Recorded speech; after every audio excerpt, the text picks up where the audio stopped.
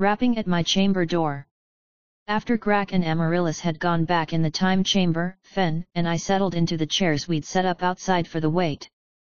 Zona created an illusory chair of her own, and gripped the arms of it as she smiled at us.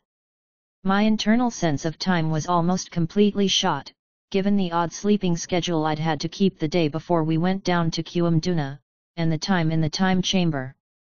Outside, it was probably pretty late, well past midnight. You can understand why I would want you to not look like Tiff? I asked Zona. HRM, replied Zona. She's the only other person he's been with, said Fen. I know that I would prefer if you changed. I replied. Technically there was another. Wait, what? Asked Fen, looking over at me. When? On Earth, or Erb? Earth, I said. Well then why don't I know about it? Asked Fen. It's a long story, I said. Can I be a chicken shit and write you a letter? Fen crossed her arms over her chest. Well, fine. She said it in a voice that let me know that it wasn't at all fine, and that she was only agreeing because she didn't want to be an outrageous hypocrite. I just didn't know you had another girlfriend. I told you all about my boyfriends. She wasn't technically a girlfriend, I said. Or, maybe only technically a girlfriend. I shouldn't have said anything. Fen opened her mouth to say something, then closed it again. Does Mary know? She finally asked. No, I said. It's not a big deal, really. I was hoping that after I'd explained it, she would agree with me. I wouldn't have even said anything, but I didn't want to tell you later and have you think that I was lying to you through omission. Zona was looking between the two of us with a smile on her face. It turns out that I've missed domestic squabbles after all. Okay, I said. You were going to tell us about your life after Uther left. How about you get on with that before we get interrupted by the chamber opening up and I have to go back in? Zona smiled. Are you sure you wouldn't rather talk about the dark secrets of your past? She asked. After all, elements of your past might be relevant to Uther, might they not? I sighed. Fine, said Zona. But there's less to say about what came later, given that the men and women involved had nowhere near the power Uther did, nor the same importance to the world, nor to me. It's still context I'd like to have, if we're going to live here, I said. I could lie to you, of course, said Zona. Of course, I replied with a nod. I'm hoping that you don't. Zona watched me for a moment. Very well then. Once I had served the purpose as a stand-in for his long-ago unrequited love, Uther told me that I was never to speak of what had happened to anyone, and that I was to abandon the form that I had spent a great deal of time mastering well. It seemed a great deal of time back then, but it was hardly any time at all, in the scheme of my life. He was upset, I knew enough to know that, and while some of his weariness had left him, it was replaced by an anger that I couldn't then account for. Now, I would probably call it self-loathing. He issued threats against me which were far more specific than they needed to be. He said that he would rip up my floorboards and break all my windows, and when I didn't seem fazed by that, he said that he would put intads inside me that would cause me to know nothing but pain and suffering. She raised an eyebrow.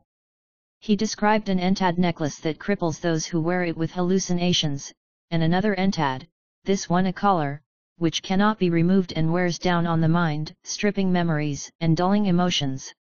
I think now that I could weather such things, if I had to, but at the time, I found it quite compelling. I winced. He wasn't usually one to fly off the handle. It wasn't that sort of anger, said Zona. It was circumspect, directed anger, quite thoughtful in comparison to some of the blind rage I would later have the chance to see. That sounded a little more like Arthur, though still far from the boy I'd known. Arthur did like his verbal takedowns.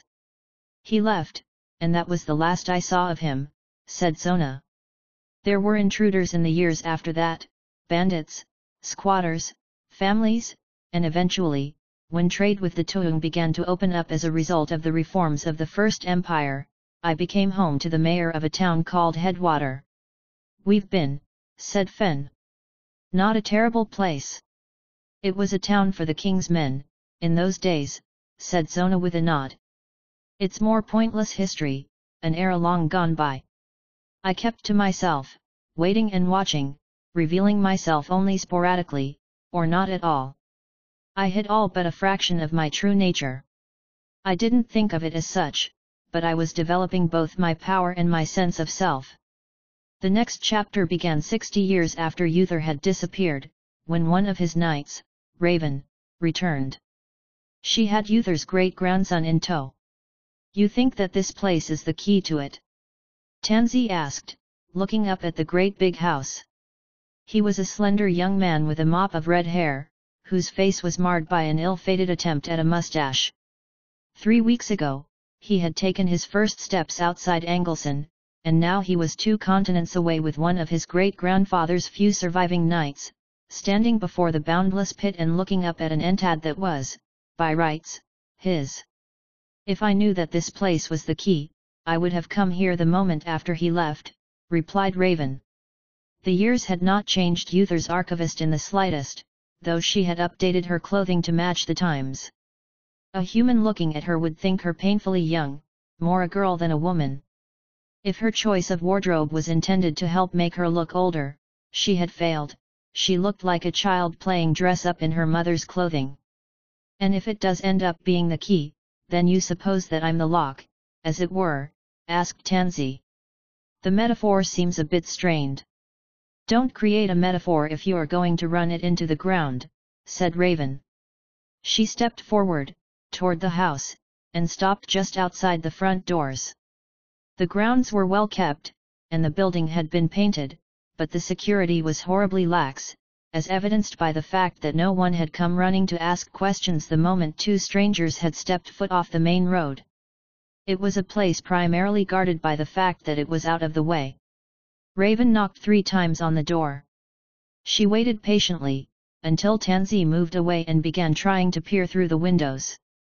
When there was still no response, not even the sound of people moving around inside the bowels of the house, Raven stepped back with a scowl on her face. Perhaps they're not home, said Tansy. I told you that there's an order to these things, you're not following proper decorum at all. This is the risk you take when you show up unannounced, which is why sensible, cultured people don't do it. HRM, said Raven. House, she asked the heir. Kuamduna. The form of Kuamduna appeared in front of her. It was the same teenaged girl the house had seen in Uther's notebooks, long ago. She had altered her appearance, as suited the kingdom of Mosnal at that time, with sleeves that became wider toward the cuffs, and a dress that hung to just a few inches off the ground. Raven, said Kuamduna. Doing well, asked Raven. Yes, replied Kuamduna. Who is this, asked Tansy, who was strolling back from his inspection of the windows. And where'd she come from? This is Kuamduna, said Raven. She's a manifestation of the house's intellect. She knew great-grandfather, asked Tansy, looking the illusion up and down. Yes, replied Raven. It is my hope that she knows something that might help us locate him. She gave Kuamduna a small bow. It's my understanding that the mayor of Headwater makes this his residence. May I assume that he's out? You may, said Kuamduna. She hesitated. The mayor doesn't know about me. Oh, said Raven. Am I to assume that you'd prefer that to remain the case? Kuamduna nodded.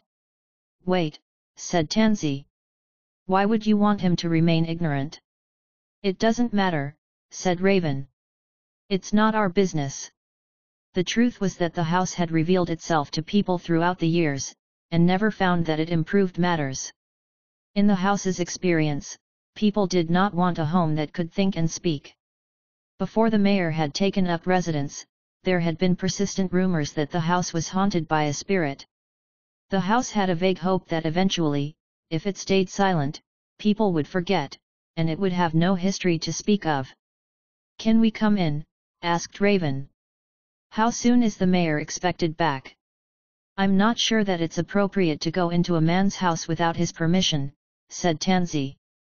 It's not his house, said Raven, turning her head just slightly to speak with the prince. In theory, it's yours. I've looked through the records. This plot of land belongs to the Kingdom of Anglesey, through treaties that Uther himself wrote. The mayor is nothing more than a squatter. Well, I'm not so certain that I want this house, said Tansy. He ran his fingers through his mop of hair and looked it over. First off, I'd have to live in a tiny little island of Anglesey within a sea of Mosnall, which itself isn't the most interesting place to live, aside from the pit. He turned to Raven. You said that we'd have adventures, find treasures, do that sort of thing. We will, replied Raven. Uther understood leverage better than you seem to. You have a claim to this place, one that can be used to secure whatever it is you most want. There was an undercurrent of exasperation when she spoke with him. If they had come all the way from Anglesey, they would have either travelled along the international railways, or possibly by ship until the last stretch. Either way, they would have been together for quite some time before arriving on the doorstep of Cuamduna. Fair, I suppose, said Tansy with a sniff. Raven turned back toward the projection of the house. Given the lack of staff, I assume the mayor is away for quite some time. Where has he gone, and how long will he be gone for? Asked Raven. During the wet seasons the mayor takes a holiday far to the south, for reasons of health, replied Cuamduna. The knight seemed to have the wrong impression of the mayor, which the house felt no need to correct. The groundskeeper comes by 3 times a week. The housekeeper and his family are staying in the house, but they're in Headwater for the evening. Raven nodded along at that. So we have some time to sit and discuss Uther. What he did while he was here, the things that he said, that sort of thing. Sounds boring, frankly, said Tansy. Raven turned to him. This is what research is, she replied. We're looking for a man who has been missing for nearly 60 years now. If he were trivial to find, I would have found him by now. I know, said Tansy. I'm simply saying that it sounds boring, you needn't bite my head off over it. I'm allowed to have opinions. He frowned for a moment, stewing, then brightened considerably. Say, I could use some of that leverage you spoke of, couldn't I? You do need me for this, after all. Raven froze in place, then relaxed slightly. And how would you proceed, if it were up to you? I don't know, said Tansy. Perhaps, if I'm not needed for this very specific thing, I could go to Headwater and meet you later in the evening? If all you need is a conversation with this place, I don't need to be here for it, do I? I don't yet know what I need, replied Raven. She let out a sigh. Very well, go to Headwater, but we might have to return here again. Don't speak too much when you're doing your drinking, and don't spend too much. Part of the reason we're here, remember, is that there's an opportunity for us to make some coin, one way or another. Through leverage, said Tansy with a knowing nod. Leverage, or information, replied Raven. Now, go. Don't spend all your money unless you want to go back home with your tail between your legs. Tansy gave a sarcastic little bow, then trotted off, back down the cobblestones and out toward the main road. He doesn't seem like Uther, said Cuamduna. Tansy is still a boy, said Raven with a nod as she watched Tansy go. He's reached the age when his decisions are considered those of an adult, but that's typical of the boneheaded laws that should have been fixed following the Reconquest. She looked back to the house. I need to know everything there is to know about Uther, how he spent his time here, what you might have overheard, and what, if anything, he left behind. Why? Asked Cuamduna. Because isn't it obvious? Raven furrowed her brow. I'm trying to find out what happened to him. Why? Asked Cuamduna. Raven frowned at that, but seemed to honestly consider the question. The world is lost without him, she said. The empire he worked so hard to forge is essentially in tatters, as good as gone for some time now, and there are threats running rampant that I believe only he would know how to properly put down, as well as some problems that only he could fix. His teachings and his reforms are being twisted by people who don't know better, or in some cases, people who know better, but have no one to oppose them. Wouldn't he be dead? Asked Qumduna. Maybe, replied Raven. She bit her lip. There are ways to get around a natural lifespan, intads and rare magics.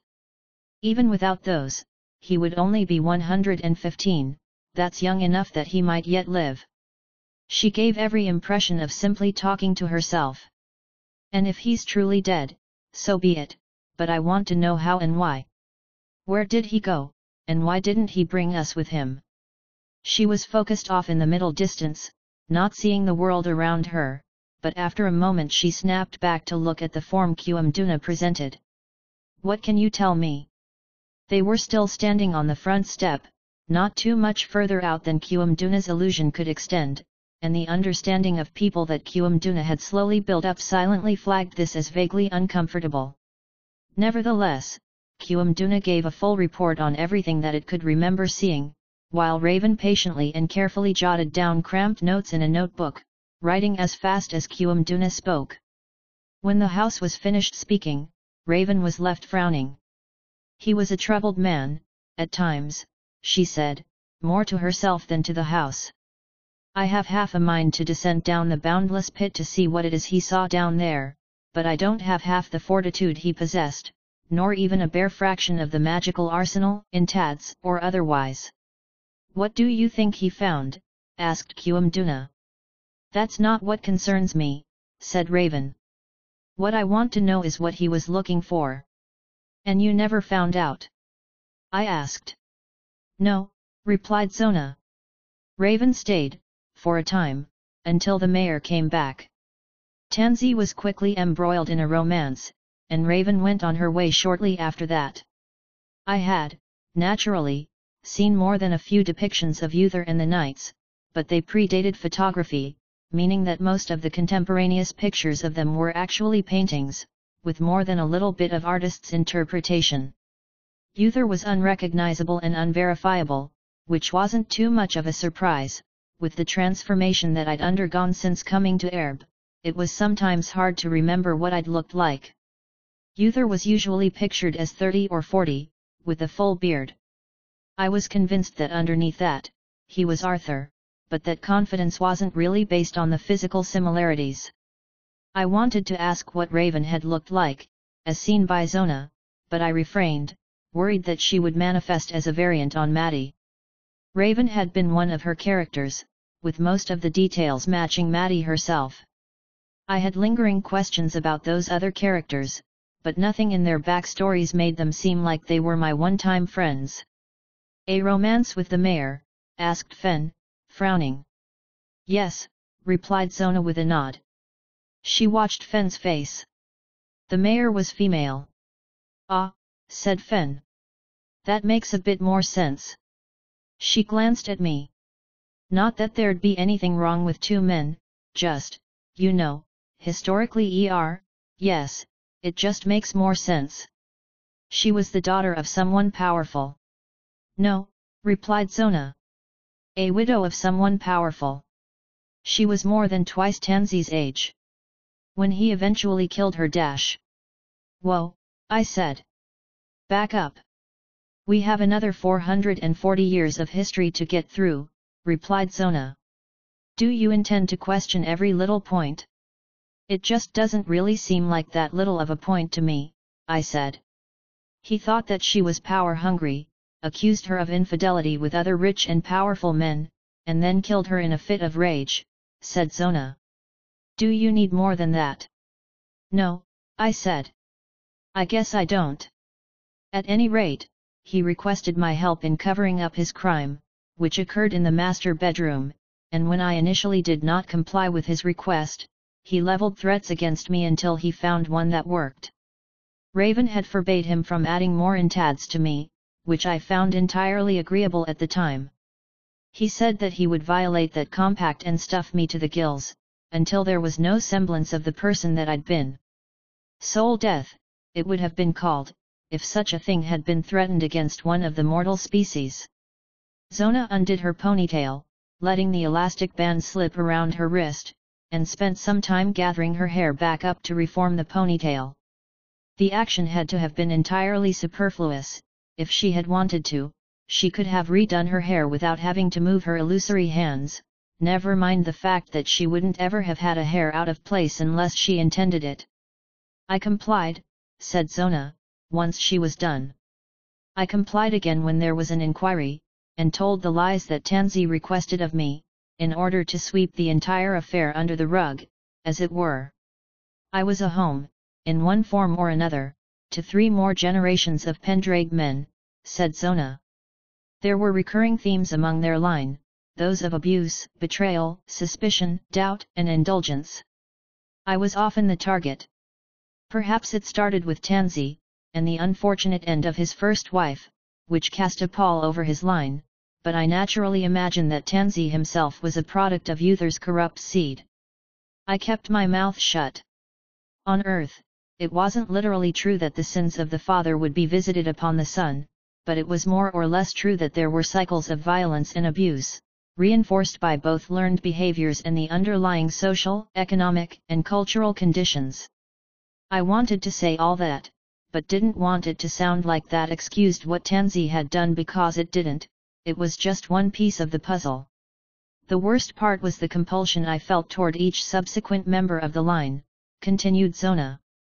It was nothing that I might not have been able to break with sufficient will, but they're all the same. Will was in short supply, in those years. It was the connection that Uther had forged with me, and which Vervain had confirmed for him. Amaryllis is the current beneficiary, but I am strong now, powerful enough that the compulsion gives way to instinctive rebellion and mistrust. Eventually someone did put an entad in you, right?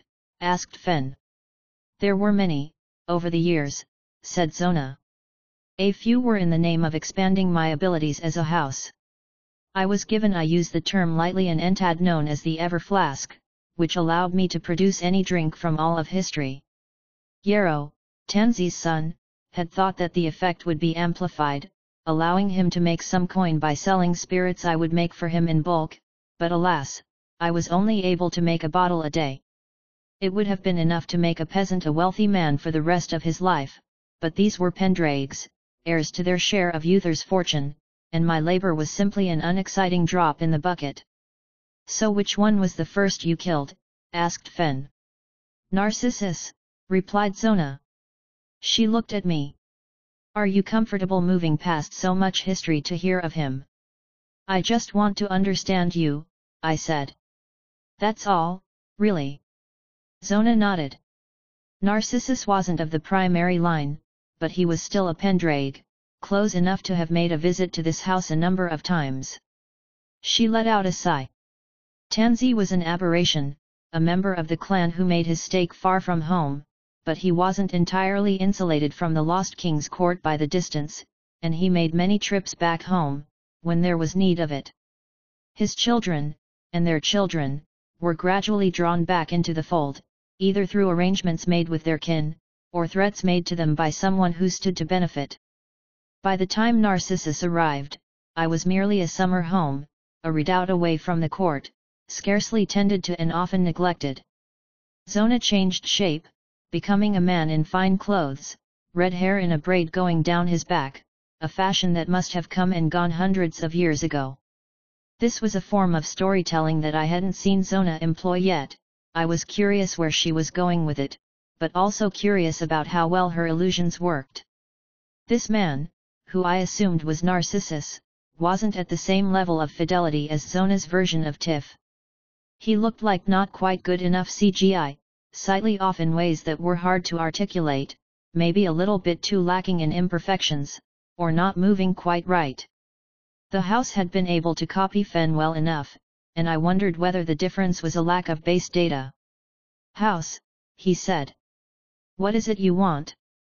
Zona appeared next to him, and the man startled somewhat before regaining his composure. They were standing close to each other. Per Zona's description, she could create the illusion within a 10-foot cube. I was watching carefully to make sure she wasn't underplaying her ability, though the ability to create 2 concurrent illusory people was already more than I thought she'd be able to do. She was out of her Midwestern American clothes, and in a floral robe that reached halfway down her calf, with platform heels that had, presumably, been in style at some point. "I am a house," said Zona. "I want people to live in me, to shelter them and keep them warm on winter nights, to provide rooms for them to sleep, eat, and bathe." She turned toward us. I was utterly empty, and had been for months. "Well, I have to say that I'm liking this," said Fen.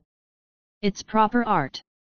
You will never be a true house, so long as you belong to Yarrow's line," said Narcissus. "The seat of power is in Angleson, not here, in a far-flung corner of the world. At most, you will be rented out to those with coin, or renovated into a hotel, but the costs of running a place of this size, even one which can clean itself, are so large that there's very little that can be done that wouldn't result in a loss of income." "I know," replied Zona. She turned to us. "I wasn't terribly good with numbers, back then, but I had gone through the ledgers left behind enough times to have some sense of what the place cost." "I love the asides," Fen said to me. "It's like we're watching a real live theater performance." "Close your mouth," replied Zona, before returning to her part in the impromptu play. "What are you proposing?" "I have intads," replied Narcissus. "There are 5 in my possession, meant for you, and together, I believe they would let you slip from your bonds." "I do not wish to slip from my bonds," replied Zona. "I do not care whether I am bound to the line, so long as I can serve my function." "Yet you cannot serve your function, so long as you are so bound," replied Narcissus. "If you need someone to live in you, then I shall be that person." "I do not wish to have more intads added to me," said Zona. "I find it disquieting." "A necessary evil," replied Narcissus. He reached toward his neck and brought forward a necklace that had lain beneath his shirt. It had a number of beads on it, one of which he plucked off. When he tossed it into the air, it was replaced with an axe, which he caught with both hands. His hands instantly became wet with blood, which ran from the head of the axe down rivulets in the handle, seeming to come from nowhere. The blood dripped down onto the ground, without giving any indication that it would stop. "This is the axe of guilt," said Narcissus. "It is a peculiar weapon, as intads go. When it strikes a man, it pulls his blood from him." He pulled one bloody hand from the axe and presented it. "It has a certain sentience to it, and a rebellious nature. You would have a compulsion toward blood, but in exchange, you might be able to slip your bounds." "I would, naturally, arrange to have blood delivered on a regular basis. From what I recall, you do not share a human squeamishness." "I do not wish such a thing to be part of me," replied Zona. "No?" asked Narcissus. He tossed the axe up in the air and made a sign with his hand, fingers rigid. The axe turned back into a bead, and Narcissus caught it, replacing it on his necklace. He pulled another one off, heedless of the blood. This one became an awl with a clear handle. Then this one, a sentient tool that brooks no master, and cannot be held for more than a week before it requires someone new. I have a day before it will stop responding to me." "How could a person liven me, if I had such a compulsion?" asked Zona. "It would be diluted, would it not?" asked Narcissus. "It might counterbalance the bond." "I do not want it as part of me," said Zona. She waved a hand, and the image of Narcissus was dismissed, dissolving away. She turned back toward us.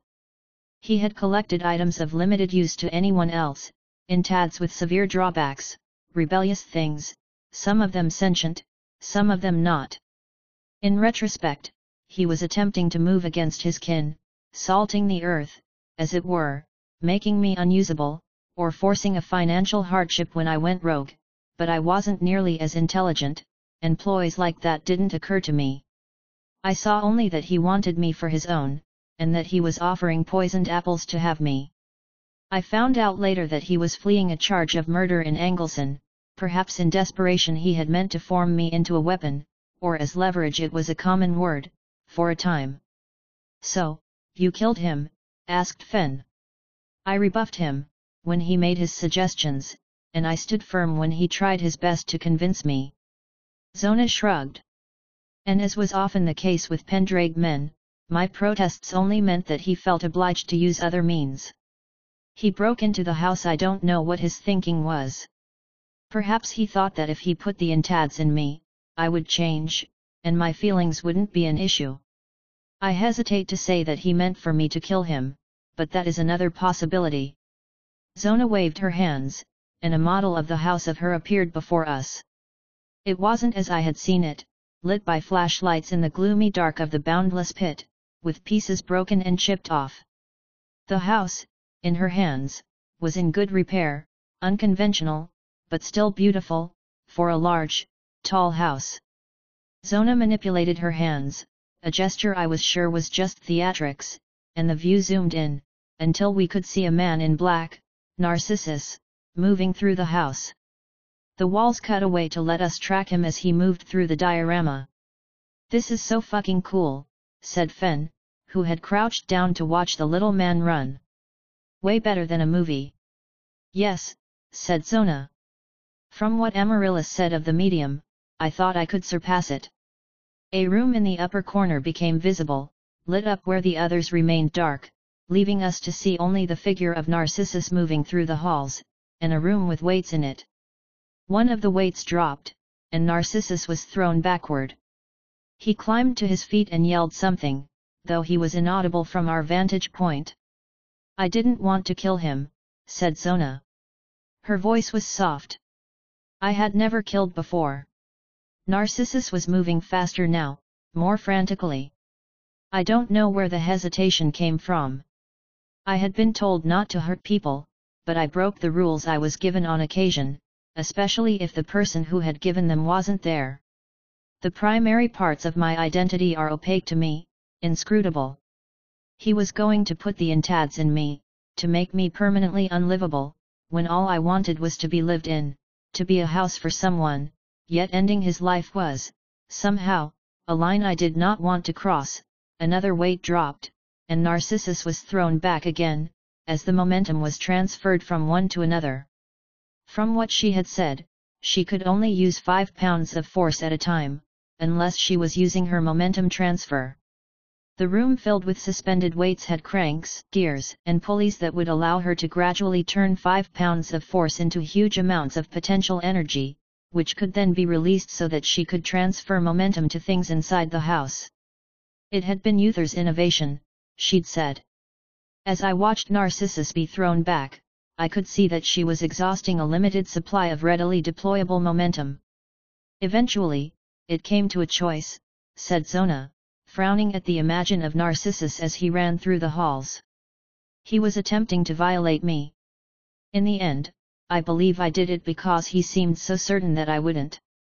The tiny image of Narcissus approached the closet, which I realized at once Zona was showing us, in a way that must have been intentional, either as a display of trust, as a way of warning us away, or simply as a ruse. There was no reason that the diorama she was presenting had to map to reality, if she wanted to bait us, but now I knew where the closet was. Narcissus stumbled, and clutched at his throat. His hand came away red, and I could see a spray of blood. At this scale, it was almost too small to make out. He took an unsteady step forward, then collapsed on the ground. "And that's when you got a taste for blood, hey?" asked Fen. I didn't laugh, and neither did Zona, maybe because it wasn't very funny, but that was Fen sometimes. She said things to lighten the mood or deflect from something she didn't want to think about, not because she thought she was being clever. She cleared her throat. "How'd you do it, anyway?" she asked, leaning down to peer at the still form of Narcissus. "We still don't have your list of powers." 5 pounds of force, I said. "If there aren't limits, which I'm guessing there aren't, or if the limits at least have a lot of give to them, then, Imagine you're holding the sharpest knife in the world. How many pounds of force does it take to cut through flesh, if you're holding that knife? Oh, said Fen. Shit. It was a thing Remer tried to do once, I said. I gave him a modified version of the mage hand spell, and he felt compelled to abuse it. I was young and dumb, otherwise I would have thought of it first. It was an amulet, with silver knotwork on it. Yes, said Zona, watching me closely. She dismissed the diorama, the corpse was the last thing to fade away. Strange. I remember the others too, for what it's worth, I said. The axe, the necklace, even the awl. That's sort of what Fen meant, when she said I was the architect of Erb. A lot of what's here is taken straight from the games I ran. And me, too, asked Zona. No, I said. Definitely not. Those sentient places were always one of my favorites. So if you didn't get a taste for blood, then what happened? Asked Fen. If you didn't just snap, then... I don't understand how or why you're down here. I cleaned up the murder, said Zona. I was convinced that no one would live in me if they found out what I had done. But alas, the Pendrakes could be clever, and eventually the murder was discovered. They had an entad that could follow a man's world line, so long as he hadn't teleported or portaled or used some other exotic magic, which Narcissus had not. I confessed to what I had done when pressed and begged forgiveness from Yarrow, which he granted. I won't play that scene out for you, I hate the role I played there too much. His forgiveness was meaningless though, since the end result was that he never returned. I stood alone, for quite some time, until his son tried to make me a weapon. I looked toward the door of the chamber. Based on my internal sense of time, Amaryllis was due out soon, and then it would be my turn in there. I resented that, a little bit, it had felt like a long month, and I was interested in what Zona had to say, especially if she was going to put more effort into presenting it. And that's where the cannons come from, asked Fen. They put a bunch of weapons on you. In me, Zona corrected. The Toong had been trading with Mosnal for some time, and coming off the better for it, without anyone noticing until it was almost too late. The Mr. Tanks allowed them to go on land for extended periods of time, and given that they made their home in the boundless pit, soaking in the spray of the bowl, there was really only one direction for them to expand towards. The King of Mosnal tried his best to contain them in a variety of ways, but eventually diplomacy had done as much as it could, and it was time for the Toong to take up arms. I was to play my own part, as a mobile fortress, a service that the King of Mosnal was willing to pay the Pendrakes a small fortune for. Welp, I don't suppose that has a happy ending, said Fen. No, replied Zona. I didn't want the entads as part of me. Each was a change, sometimes subtle, sometimes not. I protested, and they didn't listen, because I still did what I was told. I was granted the ability to move through rock as though it were water, and descended down to the Toong cities, firing on them with lightning and cannonballs. Eventually, it became clear to me that all I would ever be was a weapon. I didn't terribly mind being a weapon, an instrument of destruction, nor did I mind killing, but I didn't want that to be the only thing that I was. I reached another breaking point, compounded by the entads that were being added to me with abandon. Understandable, I said. But I guess I don't understand why you went so long without having anyone living in you. Time brought changes, and new entads, said Zona. I went so long without being a house that eventually that particular compulsion began to slip away, or at least become tolerable. My experiences with people hadn't been terribly pleasant, or had been pleasant only in small doses. The powerful only saw me as a power to wield, and the weak were run over by the powerful. I did take on people, from time to time, but it never ended well. I tried having pets, but they didn't satisfy in the same way. The Toong occupied me, briefly, but that didn't work out either. She shrugged. I took to watching from afar, reading and writing, improving myself as best I could, and dealing with the occasional band of adventurers, organized fire team, or whatever else. My history is long and involved.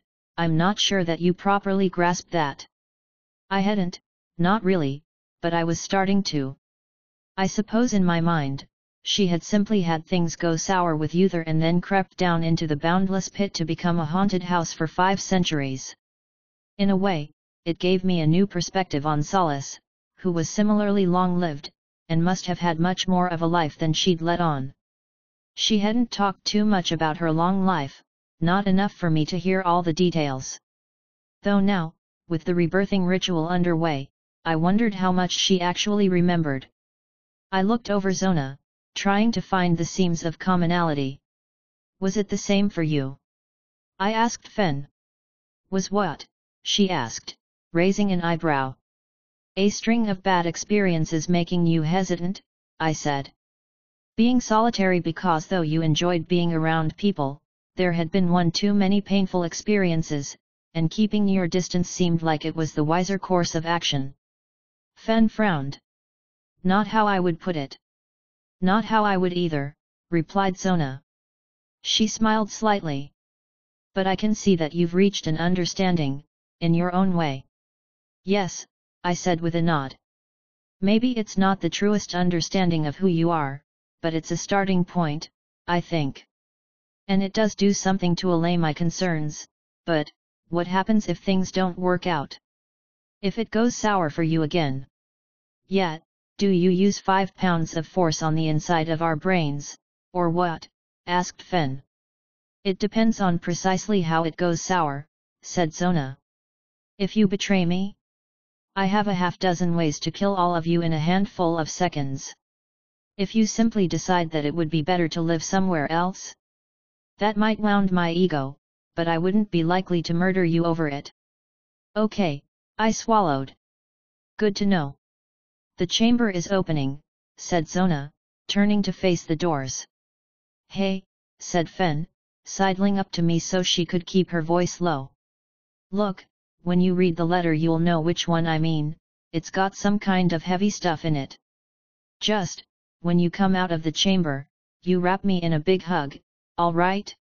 And if you don't, then I'll know that, we probably need to talk more, just you and me.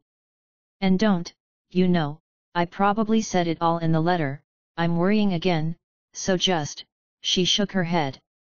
I kissed her on the cheek. I love you, I said. I wanted to say that I would love her no matter what, but I wasn't sure that was actually true, and this wasn't something that I felt I could tell her a pleasing lie about. I love you too, said Fen, squeezing my hand.